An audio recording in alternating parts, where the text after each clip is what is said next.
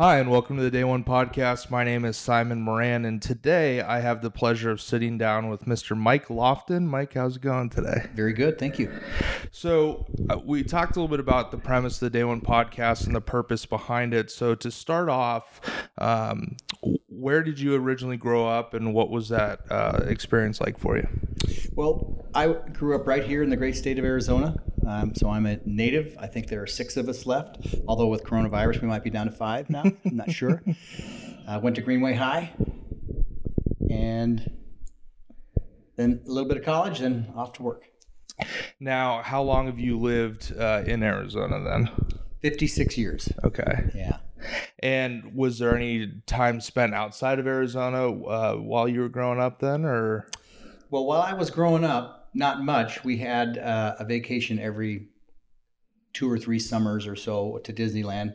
That was about as big as my world was then. But then later, after I got into business, my travels increased, and not for the reasons I would have hoped. And you touched a little bit on your education. Where did you said you went to Greenway. What was some of that younger education experience like for you? Did it shape you in any way? Any experiences that you had during that time that you'd like to share? Sure.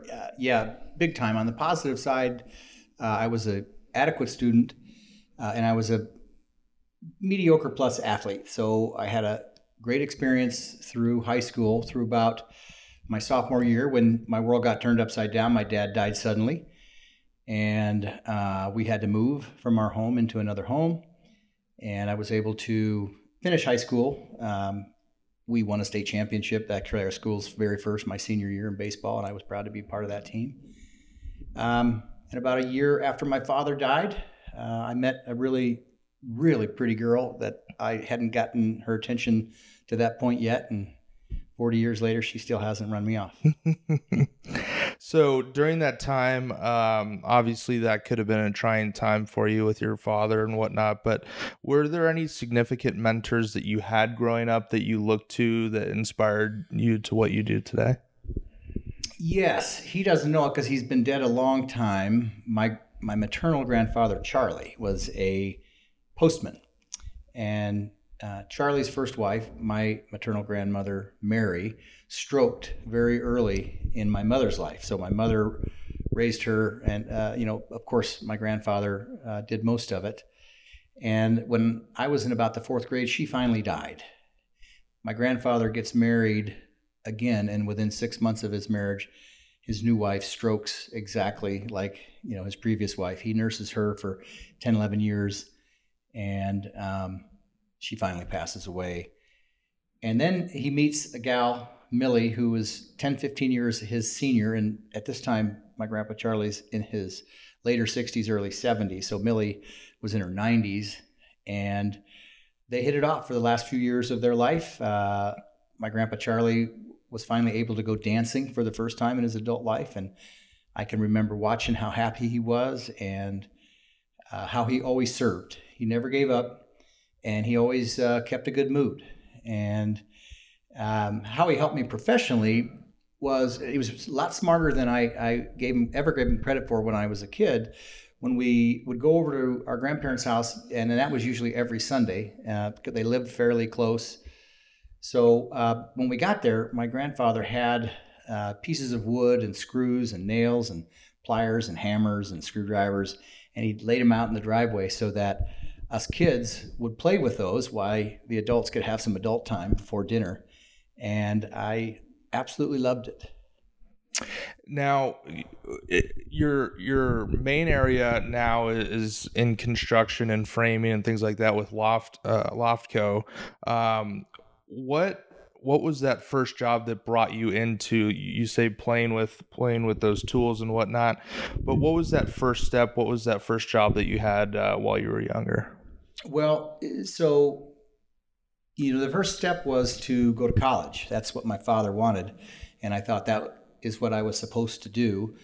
However, on my 18th birthday, I was introduced to my new apartment, and I hadn't started college yet. And I had to work full time and go to school, which I did.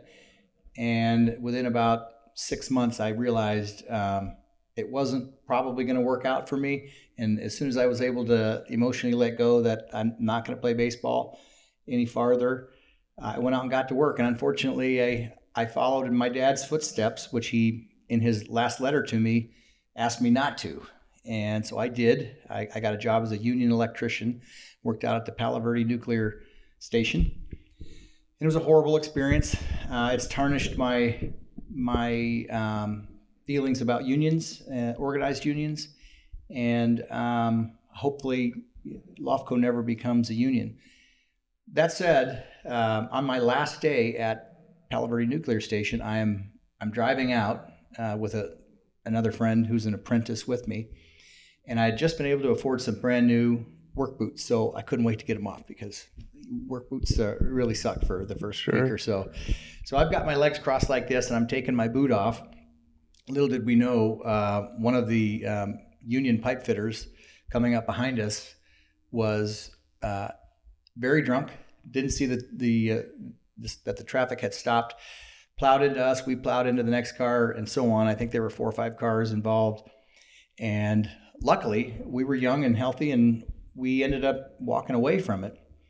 But about 2 weeks later, I got very, very sick. As it turns out, my boot had actually torn the lining of my appendix, and I was gangrene inside. So that set me off, and it gave me some time to be down to think about what I really, really wanted to do. And I knew I really wanted to be a carpenter. And so as soon as I was healthy enough to go out and find a job, I did. And as it turns out, I worked for one for one company my whole time until I started my own business. And now, as a trade, what was that experience like? Was it learning on the job, or how did you learn that side of things? Yeah, sure. In the union, we had night school that we learned some textbook stuff, and then during the day we would learn on the job. But in the non-union workforce, it was pretty much all on the job training. And I had an aptitude for it. I didn't realize it, but the last math class that I was really good at and I really enjoyed was geometry. So if you know carpentry, you know that geometry is helpful. And I just happened to be really good at it. Now, over the years, what were the steps that led you to starting your own company and building yourself up to knowing that that's really what you wanted to do? Yeah, so I not only worked for one company, I worked for one crew my whole adult life. And in about 4 years, I became the best carpenter on that crew. And I started yearning for some leadership. I wanted to be a foreman somewhere, a superintendent. And as it turns out, we were in a recessionary period. The 2 guys that I'll be forever grateful for, Terry and Art, were my journeymen, and they were senior to me.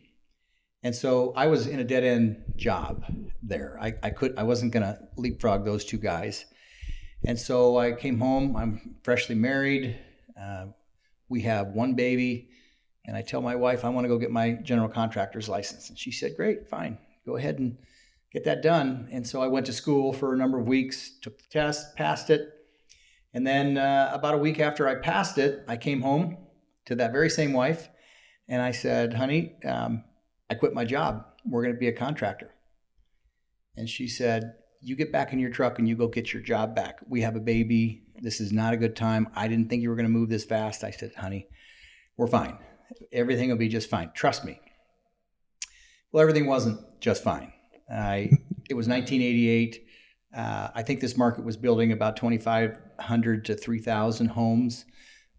For perspective, we're building about 25,000 today. And in the peak of the go-go days in 2003 to 2006, we were building 60,000.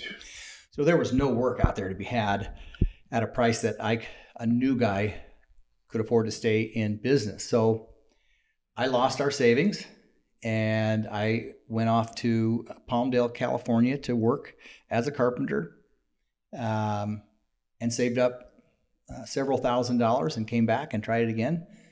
And this time I got it.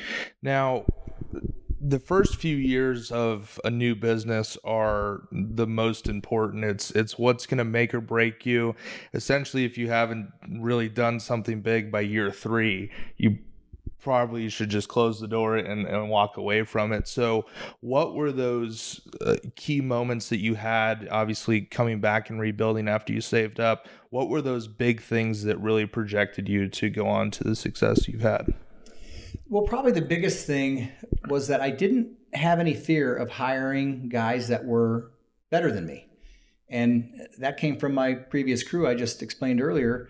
I actually hired both of those guys later. And as it turns out, after I quit my job, that company went out of business about a year later, so they were available. And I just continued to hire really, really good talent and not be intimidated by it. And over the years, they came to respect me for being their much younger boss. And I think that's probably what set me up to be one of the bigger players in my space at that time.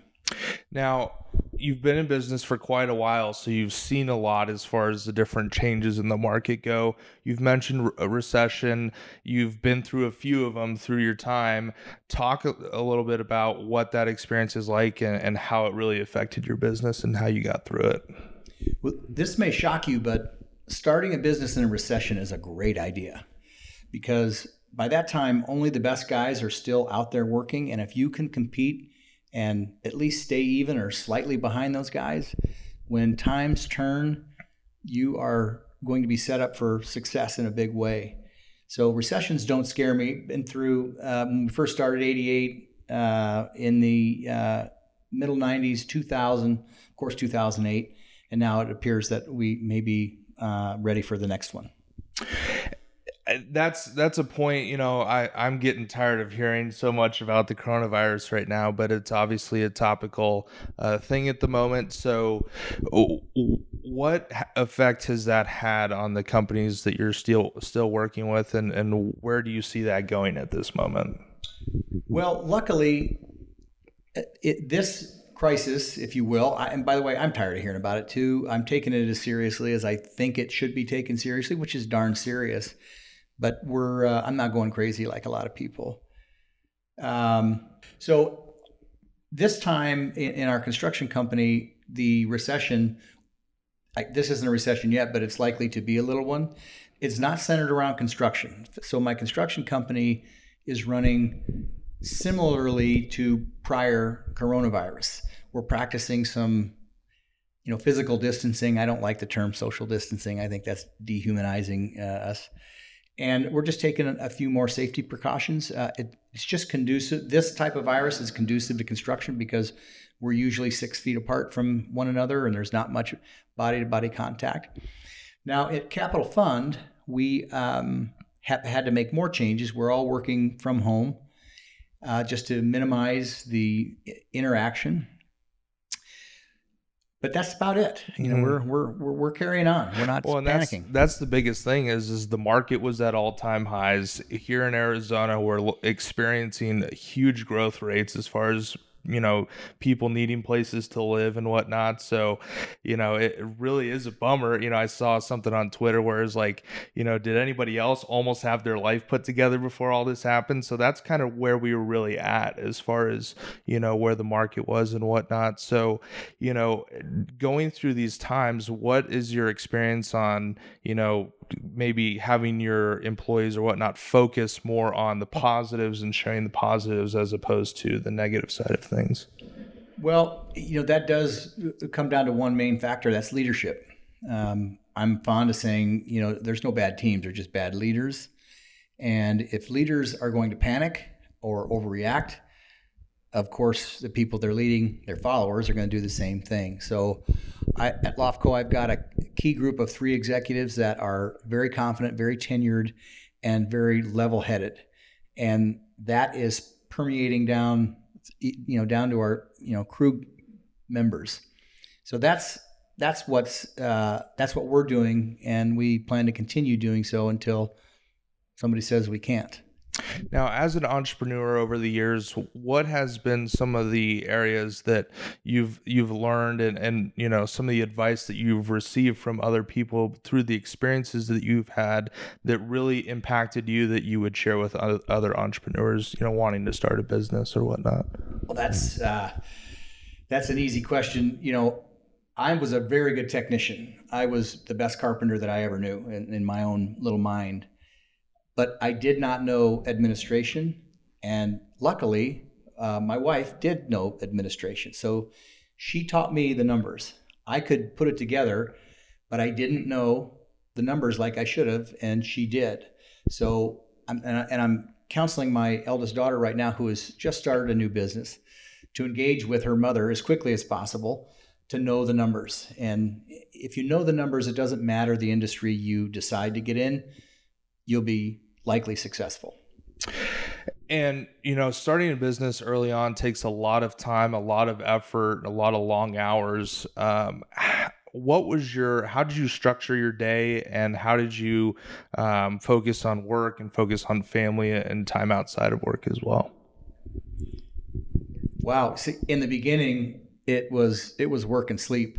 And that's really not a huge exaggeration. There were days that I didn't see my children awake.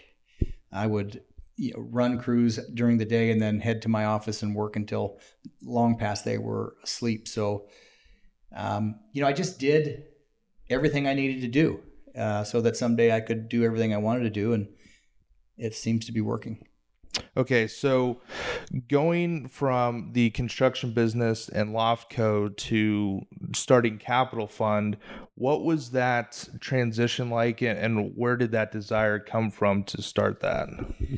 Well, it was more of a need. So during the Great Recession, housing led the way on that. It was our fault. We were building far too many houses, and consumers were, instead of buying homes for domiciles, they were speculating. Now, during 2008 through 2012, LoftCo lost a significant amount of money. And so I didn't wait to take action.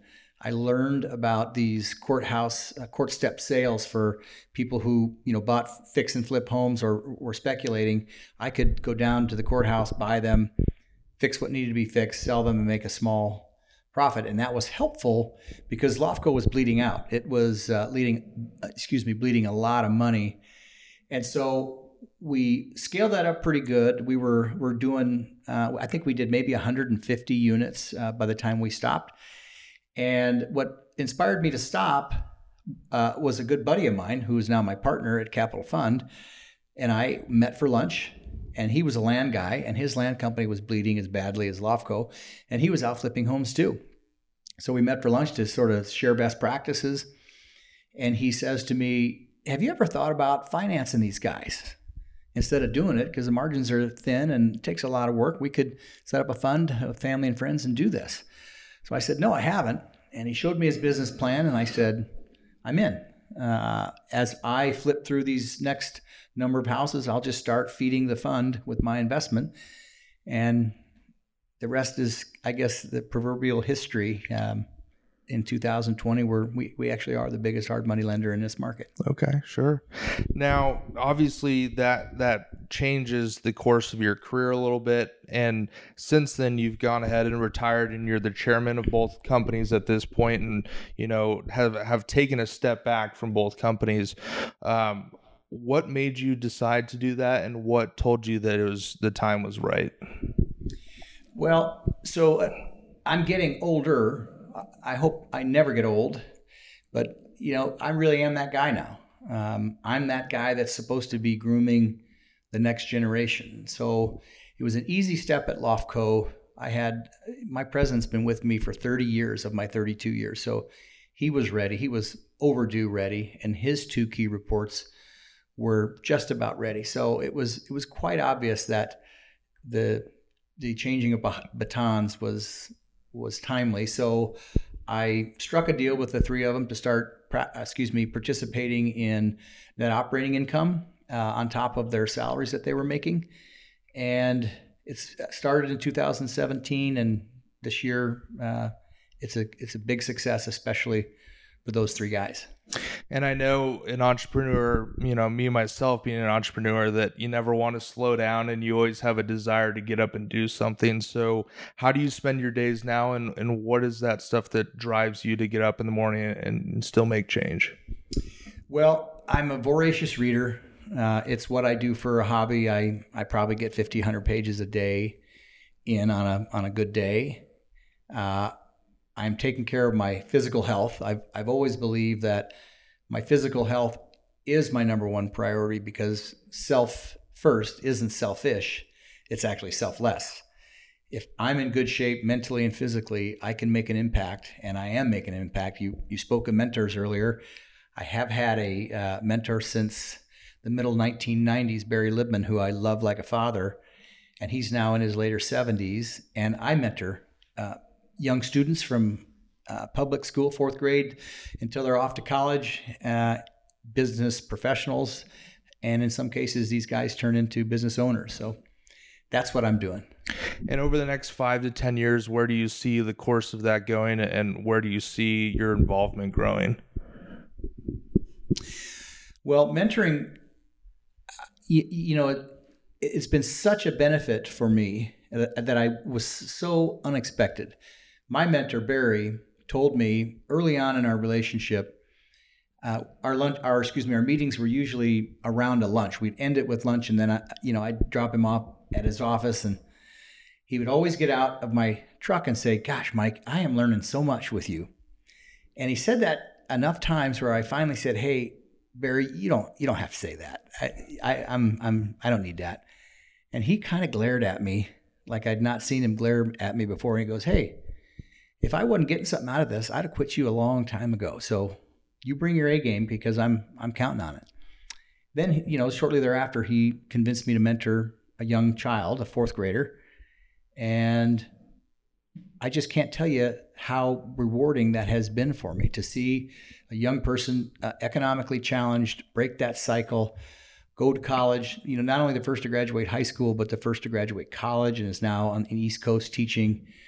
And it just feels great. And I know, I've made a difference in that kid's life and his family's life, and along with a few other, business professionals that I continue to mentor. So I'm going to keep doing that. And as far as people who are listening that are interested in connecting with LoftCo or Capital Fund, what is a way that they could go about doing that or learning a little bit more about what you do? Well, LoftCo, it has a website. It's loftco.com with a T.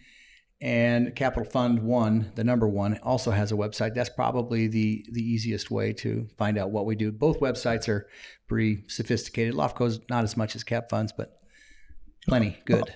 Awesome. Well, Mr. Mike Lofton, I appreciate you sitting down with me today and joining us on the Day One podcast. Well, it's been my honor. And if you don't mind me closing with one thing that I would tell all young entrepreneurs, or really anybody with ambition, the formula for success is pretty simple. It's not easy, but all the guys got to do is find out what the price of their success is and pay it. It's really that easy. So get out there and do it. Awesome. Thank you very much.